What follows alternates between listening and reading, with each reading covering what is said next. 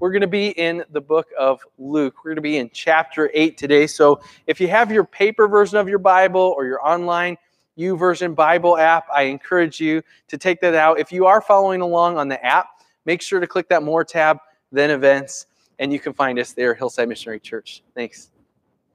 We've been in this for a number of weeks, and Jesus, at this point, all throughout chapter 8, we've been in chapter 8 for about 3 or 4 weeks now, but all throughout chapter 8, what Jesus is doing with his disciples is he's preparing them to send them off. You'll notice if you have a Bible in front of you, you'll notice in chapter 9, Jesus actually sends his disciples off to go build his kingdom without him. He's been training them, and this is the last thing that he's going to train them in. And it's a situation where people respond by faith. Now, we've talked about that for a number of weeks now. We've talked about how people are responding to Jesus in faith. Jesus gave them the parable of the sower. If you remember, about 4 weeks ago, we talked about this, how he gave them the parable of the sower, and he said, hey, there's going to be different ways that people respond to me. Then he puts the disciples in this situation where they're in the middle of the storm. They're in this rocky storm and they don't know what to do. And they go to Jesus and they freak out. They're going, hey, we're going to die here. You got to do something here. And he goes, hey, where is your faith? And then last week we talked about the demon-possessed man that Jesus with his disciples, he gets off this boat. He's in Gentile territory and he runs into this demon-possessed man. And the demon-possessed man responds out of faith, but everybody else in the town freaks out. They don't like what Jesus is doing, and so they force him to leave. They're back on the boat. They get to the other side, and they're back with the Israelites. And the Israelites, they're just crowded around Jesus. They're excited to have him back, and they're pressing in around him because they want things from Jesus. And then we're going to meet a couple of people who are in very desperate situations. Take a look with me, if you will. Luke chapter 8, starting in verse 40. This is what it says. Now, when Jesus returned, the crowd welcomed him, for they were all waiting for him. And there came a man named Jairus, who was a ruler of the synagogue. And falling at Jesus' feet, he implored him to come to his house, for he had an only daughter, about 12 years of age, and she was dying. As Jesus went, the people pressed around him. And there was a woman who had a discharge of blood for 12 years. And though she had spent all her living on physicians, she could not be healed by anyone. She came up behind him, touched the fringe of his garment, and immediately her discharge of blood ceased. And Jesus said, Who was it that touched me? When all denied it, Peter said, Master, the crowds surround you and are pressing in on you. But Jesus said, someone touched me, for I perceive that power has gone from me. When the woman saw that she was not hidden, she came trembling and falling down before him, declared in the presence of all the people why she touched him and how she had been immediately healed. And he said to her, daughter, your faith has made you well. Go in peace. While he was still speaking, someone from the ruler's house came out and said, your daughter is dead. Don't trouble the teacher anymore. But Jesus, on hearing this, answered him, do not fear, only believe, and she will be made well. When he came to the house, he allowed no one to enter with him, except Peter and John and James, and the father and the mother of the child. And all were weeping and mourning for her. But he said, do not weep, for she is not dead, but she is sleeping. And they laughed at him, knowing that she was dead. Taking her by the hand, he called, saying, child, arise. And her spirit returned, and she got up at once. And he directed that something should be given to her to eat. And her parents were amazed, but he charged them to tell no one what had happened. We're going to talk about this and what this means for our lives, but as always, before we do that, let's just go before God. Let's ask him for his help with that. And ask him to truly transform us. Let's pray. God, again, we just thank you so much for your word. And we thank you that it's perfect and that it's authoritative and that we can rely on it. And that we can trust it. And that we have this basis to live our lives on. Jesus, we thank you for that. And God, as we talk about this, I just pray that, God, you would really help us to have it impact our lives. That, again, we wouldn't just leave here completely unaffected, but that, God, we would look less like us and more like you. and that we could leave this place and we could serve you better and we could glorify you better and we could tell people about you better than when we came in. It's in your precious, life-saving name we pray. Amen. Hey, have you ever made a bad decision?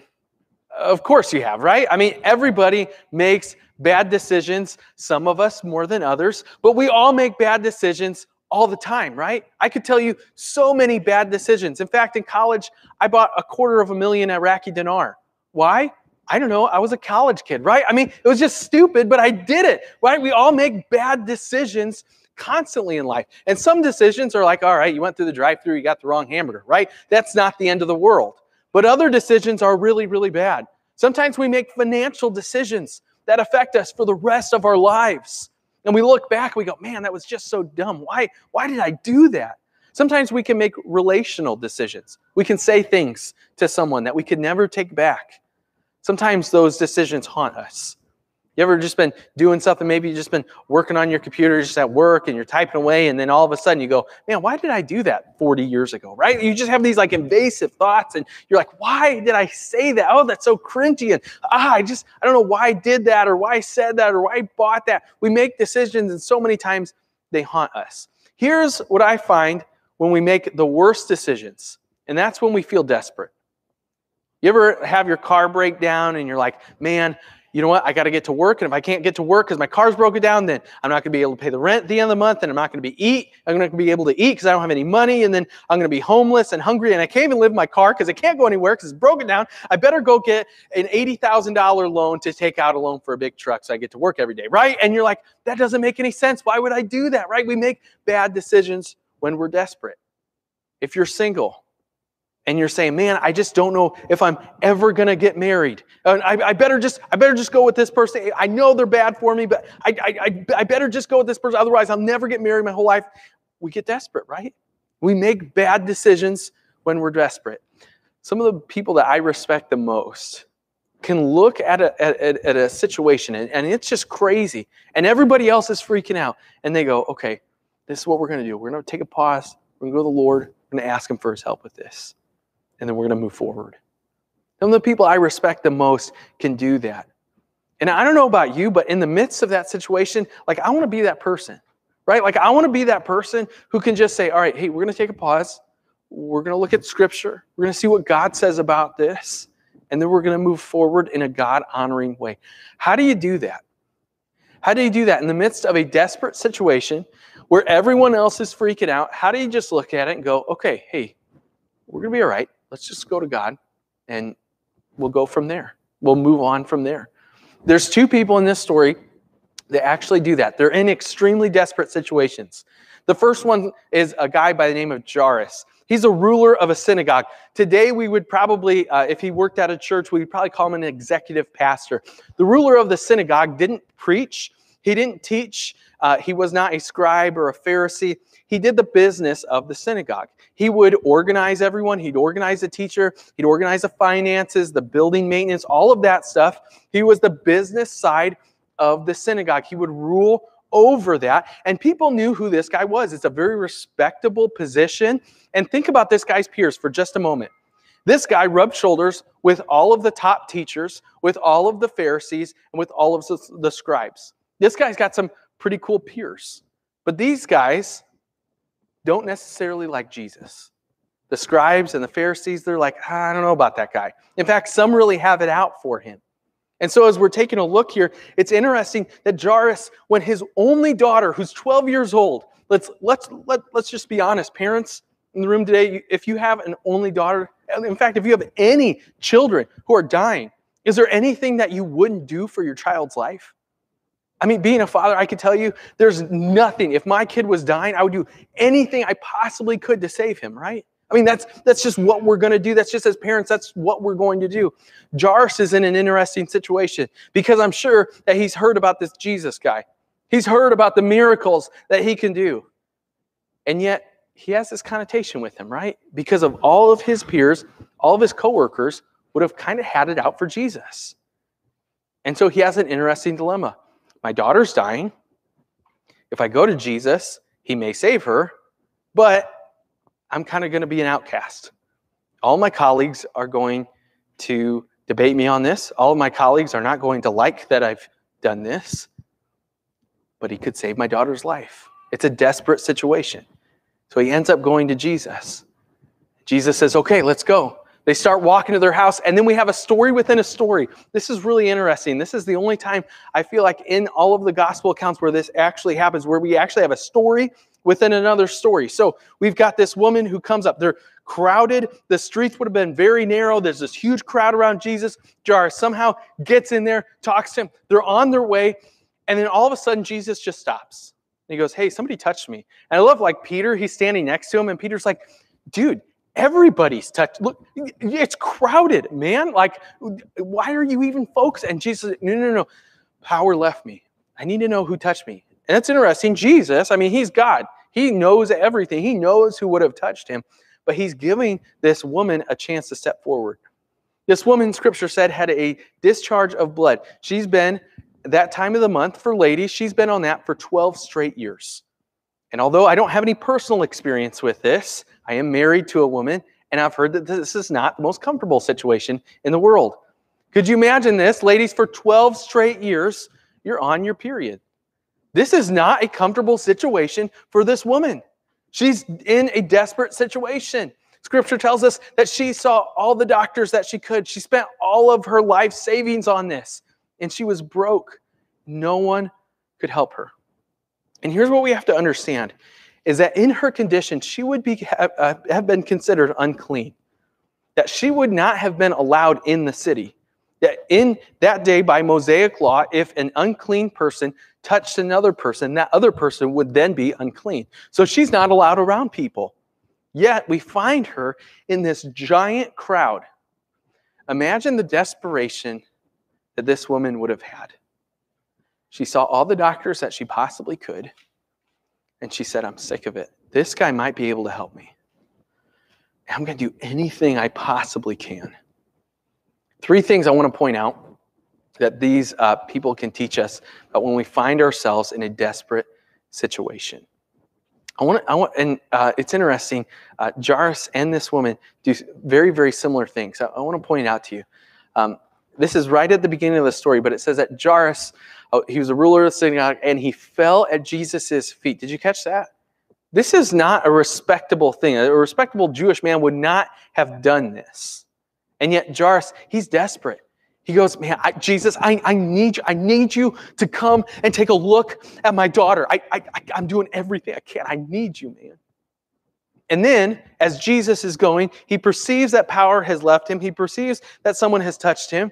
And this lady, she knows that she's no longer hidden. She comes forward, and look at this.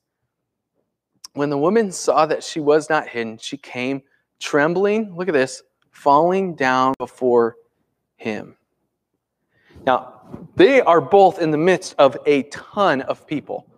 And all of these people would have looked at them. I mean, Jairus, they would have looked at him and go, hey, aren't you kind of on like the other dude's team? Like, you're not, like, you're switching teams here? Like, all your colleagues, they don't like Jesus. Like, you're coming to him?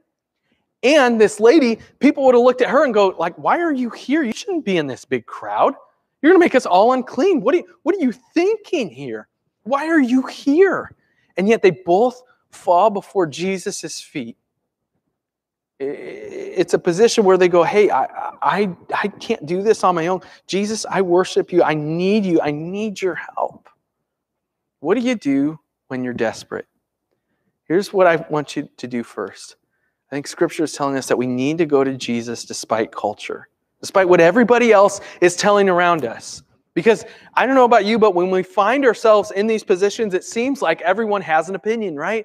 Oh, you know what? Let me tell you what you need to do. You need to do da-da-da-da-da, right? I mean, just everybody has an opinion. If you don't believe me, go to the comment section on Facebook, right? I mean, it is crazy. Everyone has their own opinion about what everybody else should be doing. And very rarely will that opinion be, you know what? I think you just need to spend some time in prayer.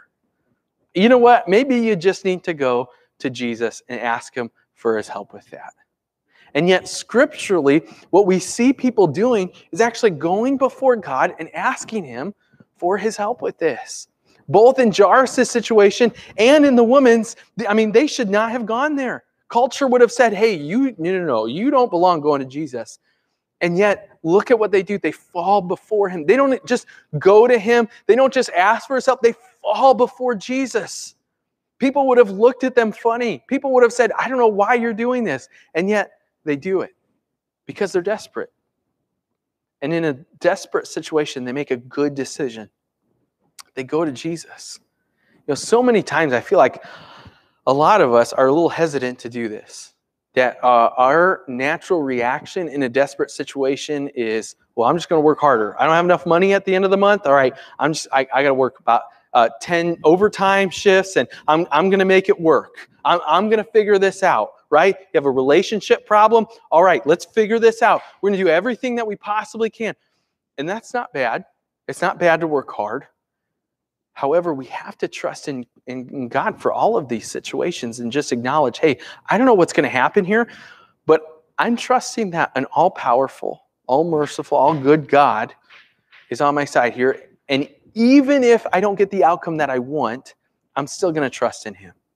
And I'm still going to, in a real way, trust in him and tell people that. And just say, hey, I trust in God that he's got this situation. Not in a fake, trite way, right? But just simply saying, hey, God, this is yours. I'm handing this over to you, and telling people that as well. That could be a real encouragement for people to just say, hey, you know what?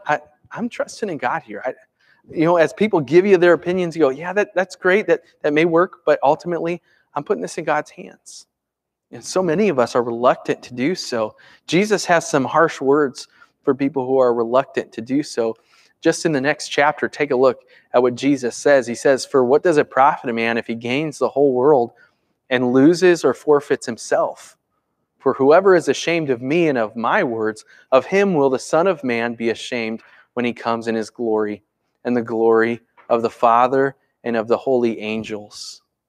In fact, all three synoptic gospels give us a version of this. This is Matthew's version. So everyone who acknowledges me before men, I will acknowledge before my Father who is in heaven. But whoever denies me before men, I will also deny before my Father who is in heaven. Mark puts it like this: for whoever is ashamed of me and of my words in this adulterous and sinful generation, of him will the Son of Man also be ashamed when he comes in the glory of his Father with the holy angels.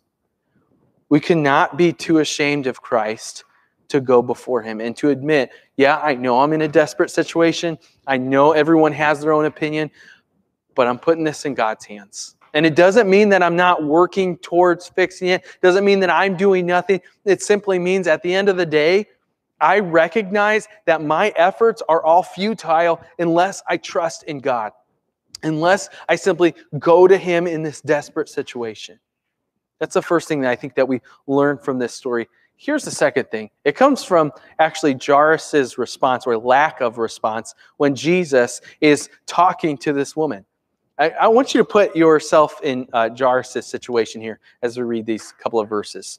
Did you catch this in verse 45? It says, Jesus says, who was it that touched me? And when all denied it, Peter said, Master, crowds surround you and are pressing in on you. But Jesus said, someone touched me, for I perceive that the power has gone out from me. Imagine you're Jairus in this situation.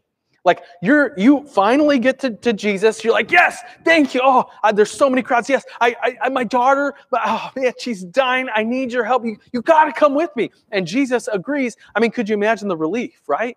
Imagine, oh, yes, finally. Yes, okay, awesome. It's over this way. And you start walking, and then Jesus just takes a pause and he goes, hey, did somebody touch me? Right? And you're like, what? What are you doing? My daughter is dying, right? Like if I'm Jairus, I'm probably going mama bear on Jesus, picking him up over my shoulder and dragging him to my daughter, right? Like I'm going to do anything I possibly can to get Jesus to my daughter. Look at what Jairus does. Nothing. We have no account of Jairus doing anything. It's interesting. It's almost as if he's just in the background watching what's happening. Just going, oh, okay, well, Jesus got something else going on. Right? What is he doing? Why is he not freaking out here? And look at this. It says, while he was still speaking, so Jesus is still speaking, someone from the ruler's house came out and said, hey, your daughter's dead. Don't trouble the teacher anymore. Think about this. I mean, if you're Jairus and you're like, all right, well, Jesus, he's got something going on right now. I'm just going to be patient here. And then somebody says, hey, dude, your daughter died. Jesus didn't get there fast enough. I mean, imagine you're him. Imagine the regret. Maybe he regretted. Maybe he was thinking, man, maybe I should have picked up Jesus and just started walking. Right? I mean, she's had that issue for 12 years. She could wait 12 more minutes, right? Like, I got to get my daughter healed here. Like, come on, Jesus. And yet, Jairus, it doesn't seem like he's freaking out. In fact, Jesus turns to Jairus and says, hey, don't fear. Only believe. And she will be made well. That's interesting. It's interesting, Jesus' response here. He's just turning to Jairus. He goes, hey, it's going to be all right. You just believe in me. She'll be well. It's going to be all right. Now, if I'm Jairus inside, I'm freaking out, but Jesus is calming him. I think what essentially he's trying to get to Jairus is, not only do you trust me with your situation, but trust me with the timing as well. That when we're in the midst of a desperate situation, we got to trust in God's timing. And that's really difficult sometimes. You know, so many of us, we get in these situations and we go, man, it's dire. It is urgent, right? Like, I need this done yesterday, right? Like, I'm freaking out and I'm like, well, how long is this going to last? When am I going to get some money here? When is this relationship going to look different? I'm freaking out on the inside, right? And how often do we just simply go, you know, I don't know what's going to happen, but I just trust that it's on God's timeline. Because ultimately we remember that God is above time. He created time itself. 2 Peter 3:8 puts it like this. Don't overlook this one fact, beloved, that with the Lord 1 day is 1,000 years, and 1,000 years is as 1 day. I mean, just remember that when you're in the midst of a desperate situation, you're freaking out and you're like, this has got to be fixed right now. Pause. I find that about 99.9% of the stuff that we think needs to be done right now can actually wait. It can wait. And when we wait on God and we just say, all right, God, I don't know what's happening here, but I trust in your timeline. When we wait on God, something happens within each and every one of us. Isaiah chapter 40 puts it like this. This is one of my favorite couple of verses in the whole Bible. Even youths shall faint and be weary, and young men shall fall exhausted. Look at this. But they who wait for the Lord shall renew their strength. They shall mount up on wings like eagles. They shall run and not be weary. They shall walk and not faint. Think about that just for a moment. The actual process of waiting on God is good for us. That it actually makes us stronger when we simply wait on God. It doesn't mean that we're not doing anything in the midst of that. It doesn't mean that we're not working towards anything. But it does mean we're simply trusting in Him and we're okay on His timeline.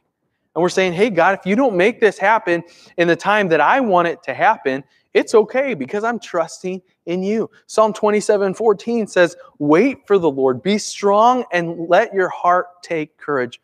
Wait for the Lord.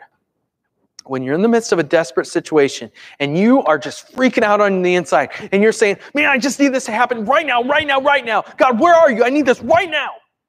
I want you just to pause, take a deep breath and go, okay, I'm trusting in your timing because I believe that you are above time, God. And I don't fully understand that, right? Like each and every one of our brains are in time. Like we're stuck in time. God's above that though. He understands more than we could ever understand, and we need to simply be okay with His timing. And that may mean that we're going through really difficult situations for really long amounts of time. And it may mean that we don't really get what God's doing, and we don't really understand it, but we can be okay with that. It's okay not to understand what God's doing. Guess what? God is a big God. And He's a God who does things that we can never fully understand, right? And honestly, if He didn't do things like that, would He be God?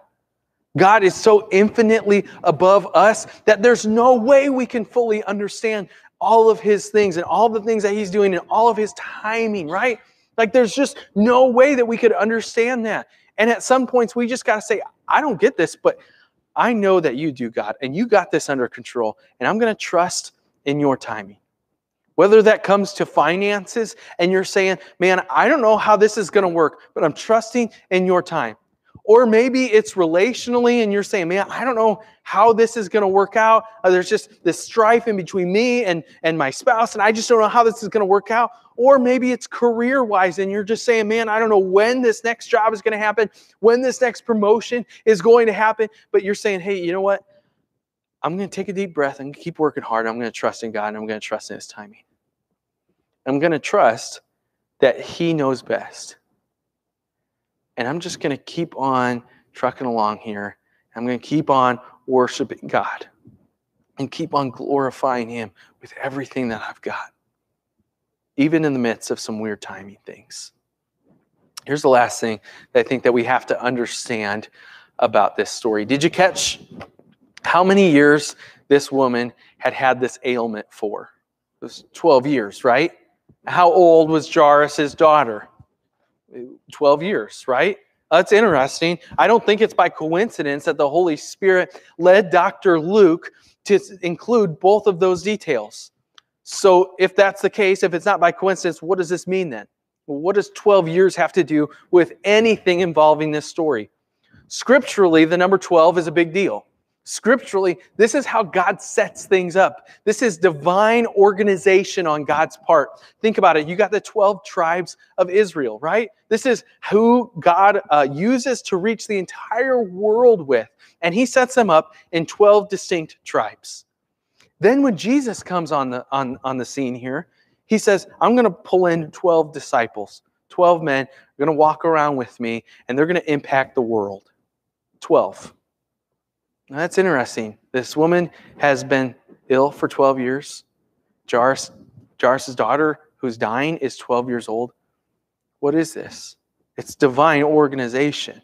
It's almost as if Jesus is saying, hey, I've got a new system that I'm bringing in with me. I've got a new system that I'm coming along here. Think about it. Jesus, in both of these instances, should have been made unclean. He should have been made unclean here. Think about it. If you had this woman here, this woman touched Jesus. She was unclean. Jesus should be unclean. And yet, this is one of the first instances in all of Scripture where we see things reversing, where cleanliness spreads instead of uncleanliness, right? Instead of this woman touching Jesus and both of them being made unclean, this woman touched Jesus and Jesus' cleanliness spread over the uncleanliness. The same thing happens with Jairus' daughter. Think about it. It says that Scripture says that Jesus took the daughter by the hand. That means He's touching a dead body. That, by Mosaic law, is not okay. He should not have been doing that. That would have made him unclean. And yet, not the uncleanliness that spread. It was Jesus' cleanliness, Jesus' holiness that spread to the daughter and brought her back to life. What is it that we have to understand about this story is that in the midst of desperation, in the midst of desperate situations, we have got to understand the new covenant. This new covenant that Jesus is bringing in here. No longer does the uncleanliness spread. It is the cleanliness. And it's all brought about by faith. Take a look in both of these instances. At the end, Jesus is saying to this woman, hey, you know what? Daughter, he's so passionate. He's so loving towards her. He goes, daughter, your faith has made you well. Go in peace. And look at this. The same thing after the guy shouts out, hey, Jairus, your daughter's dead. Don't bother Jesus anymore. Jesus goes, hey, Jairus, don't fear. Only believe. She will be made well. So what's the new covenant based on? It's based on what Jesus has done for us and our response to that, which is believing in faith. It's having faith. And no longer are we in this system of sacrificing this and saying things just in the right order and jumping through hoops over here, but it's simply by believing what Jesus has done for us. Take a look at the way that Hebrews puts it. It says this, but as it is, Christ has obtained a ministry that is as much more excellent than the old as the covenant He mediates is better, since it is enacted on better promises. The system that we now live in today, after Jesus' death, is better than the system than before Jesus' death. It says it right here in Hebrews. Jesus is the fulfillment of the old covenant, and now we are under the new covenant, this new promise that we have. That simply, if we have faith in Christ, guess what? We are now saved. That's it. We just have to have faith. Just have to believe. And just have to say, all right, God, you got me. You got my life. It's yours. Transform me from the inside out. And I'm going to do my best to build your kingdom here. Right? But it's no more hoops that we're jumping through. But so many of us were caught in this old system. I better go to church. I better say these perfect words. And I better be wearing my Sunday best. Otherwise, God would never hear me at all. Right? And so many of us get caught in this thing. So many of us get caught in this thing where we're going, man, does God really like me? Does God really love me? Does He really have salvation for me? Am I really saved? And we go, hey, listen. All you have to do is have faith. All you have to do is believe and say, all right, God, my life is yours. Thank you for saving me. I'm sorry for the stuff I've done. Would you help me to change? Would you help me to be less like me and more like you? And you know what happens when that happens? When you can go through that process, when you truly understand what Jesus has done for us. When that happens, you get a supernatural sense of peace. Did you catch what Jesus said to the woman with the ailment? He goes, daughter, your faith has made you well. Go in peace. Go in peace. That in the midst of desperation, in the midst of crazy situations in your life, you can have peace. I don't know about you, but man, doesn't that sound good? Doesn't that just sound like, man, yeah, I want that. I want that peace. When everybody else is freaking out and they're going, oh man, this is so urgent, we got to fix this, and things are crazy right now, and what are we going to do? Oh, hold on. God's got this. He's died for us. He's got this under control. And the worst things that can happen here on earth are finite. Doesn't mean that we shouldn't work to correct them and do better and fix those things, but it does mean, hey, you know what? They will come to an end sometime. Scripture promises us Jesus is coming back. And there's going to be a new heaven and a new earth where things are perfect. The things broken here on earth don't have to freak us out. That's par for the course. We know those things are going to happen. We know things are just going to not work all the time, right? I mean, it just is what it is. But we don't have to freak out about it. We can simply go, okay, you know what, God, you've got this under control. You knew that was going to happen. God knew COVID was going to happen. God knew that the politics were going to happen the way that they were going to happen. God knew all of those things, right? We don't have to freak out. We can just simply go, all right, God's got this. God's got this. I'm trusting in Him. I'm going to Him. Despite what everyone would tell us around us, we can just go to God. We can have this supernatural sense of peace around us. Anyone here grow up in kind of a chaotic household? Maybe your parents, as you were growing up, were just kind of this way. They're just kind of freaking out about everything, right? No, I don't know what we're going to do. No, everything's just freaking out. Think about how that affected you. Your natural tendency today probably is to freak out about everything, right? What if you changed your family tree? What if you said, hey, you know what? In the midst of these crazy situations, we're trusting God. We're going to God. And you know what? He's got this taken care of. Doesn't mean that our work stops. Doesn't mean that we shouldn't worry about anything, right? But it does mean ultimately, hey, we're going to God with it. And we're trusting Him. And we're just putting all these worries in God's hands. And He's got it under control. Think about how that could change your family tree. Think about how that could affect your children, your grandchildren, and your great-grandchildren. Think about that. Think about how you could be the catalyst to change generations of your family. You could do that. You could change people's lives around you by saying, hey, I'm not going to freak out. I know crazy things are happening. God's got this. Not in a fake way, not in a trite way, but in a way that is real. In a way that says, hey, you know what? I really believe that. I really believe God's got this under control. And it doesn't matter what happens in life, God is still in control. And I'm still trusting Him, and I'm still trusting in His timing because I understand what He's done for us. I understand that He lived a perfect life and died a horrific sinner's death on my behalf. And then 3 days later, rose up, giving me a new life in Him. And all I have to do is simply have faith in that system. Jairus did it, and this woman did it, and we could do it too. In the midst of a crazy situation, we don't have to make bad decisions. We don't have to freak out. We don't have to go out and do everything we possibly can to fix it. All we have to do simply is to go to God and say, all right, I don't know what's going to happen here, but I trust in you. And I trust in your timing. And I know everybody else around me has an opinion, and everybody else is trying to tell me what to do, but God, I trust in you because you're in control. You are God. That'll change us, and that'll give you a supernatural sense of peace if you do that. And you can spread that peace to the people around you. You can invite people to have a relationship with Jesus. You can show that to your kids, what this looks like to have a relationship with Jesus. Doesn't that sound good? Doesn't that sound good, guys? Like in the midst of horrible situations, you could be that person. You could be that person that people look to that's not freaking out, that says, hey, let's just go to God. He's got this under control. He knew this was going to happen. So let's not freak out. Let's trust Him.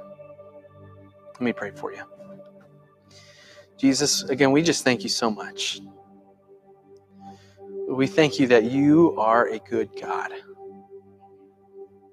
And we thank you that we don't have to freak out. God, that you have this under control. We thank you for that. We thank you for just the supernatural sense of peace that you've given each and every one of us if we go to you. As your word says, a peace that surpasses all understanding. Jesus, we thank you for that. We thank you for what you've done for each and every one of us by dying on the cross. God, I pray that we would respond to you in faith, that we could come to you, and that our insides wouldn't be all mixed around and we wouldn't freak it out, but God, that we could just simply go to you and trust you and trust in your timing and understand what it is that you've done for us. We love you, Jesus, because you first loved us. And we thank you for that. It's in your precious name we pray, Jesus. Amen.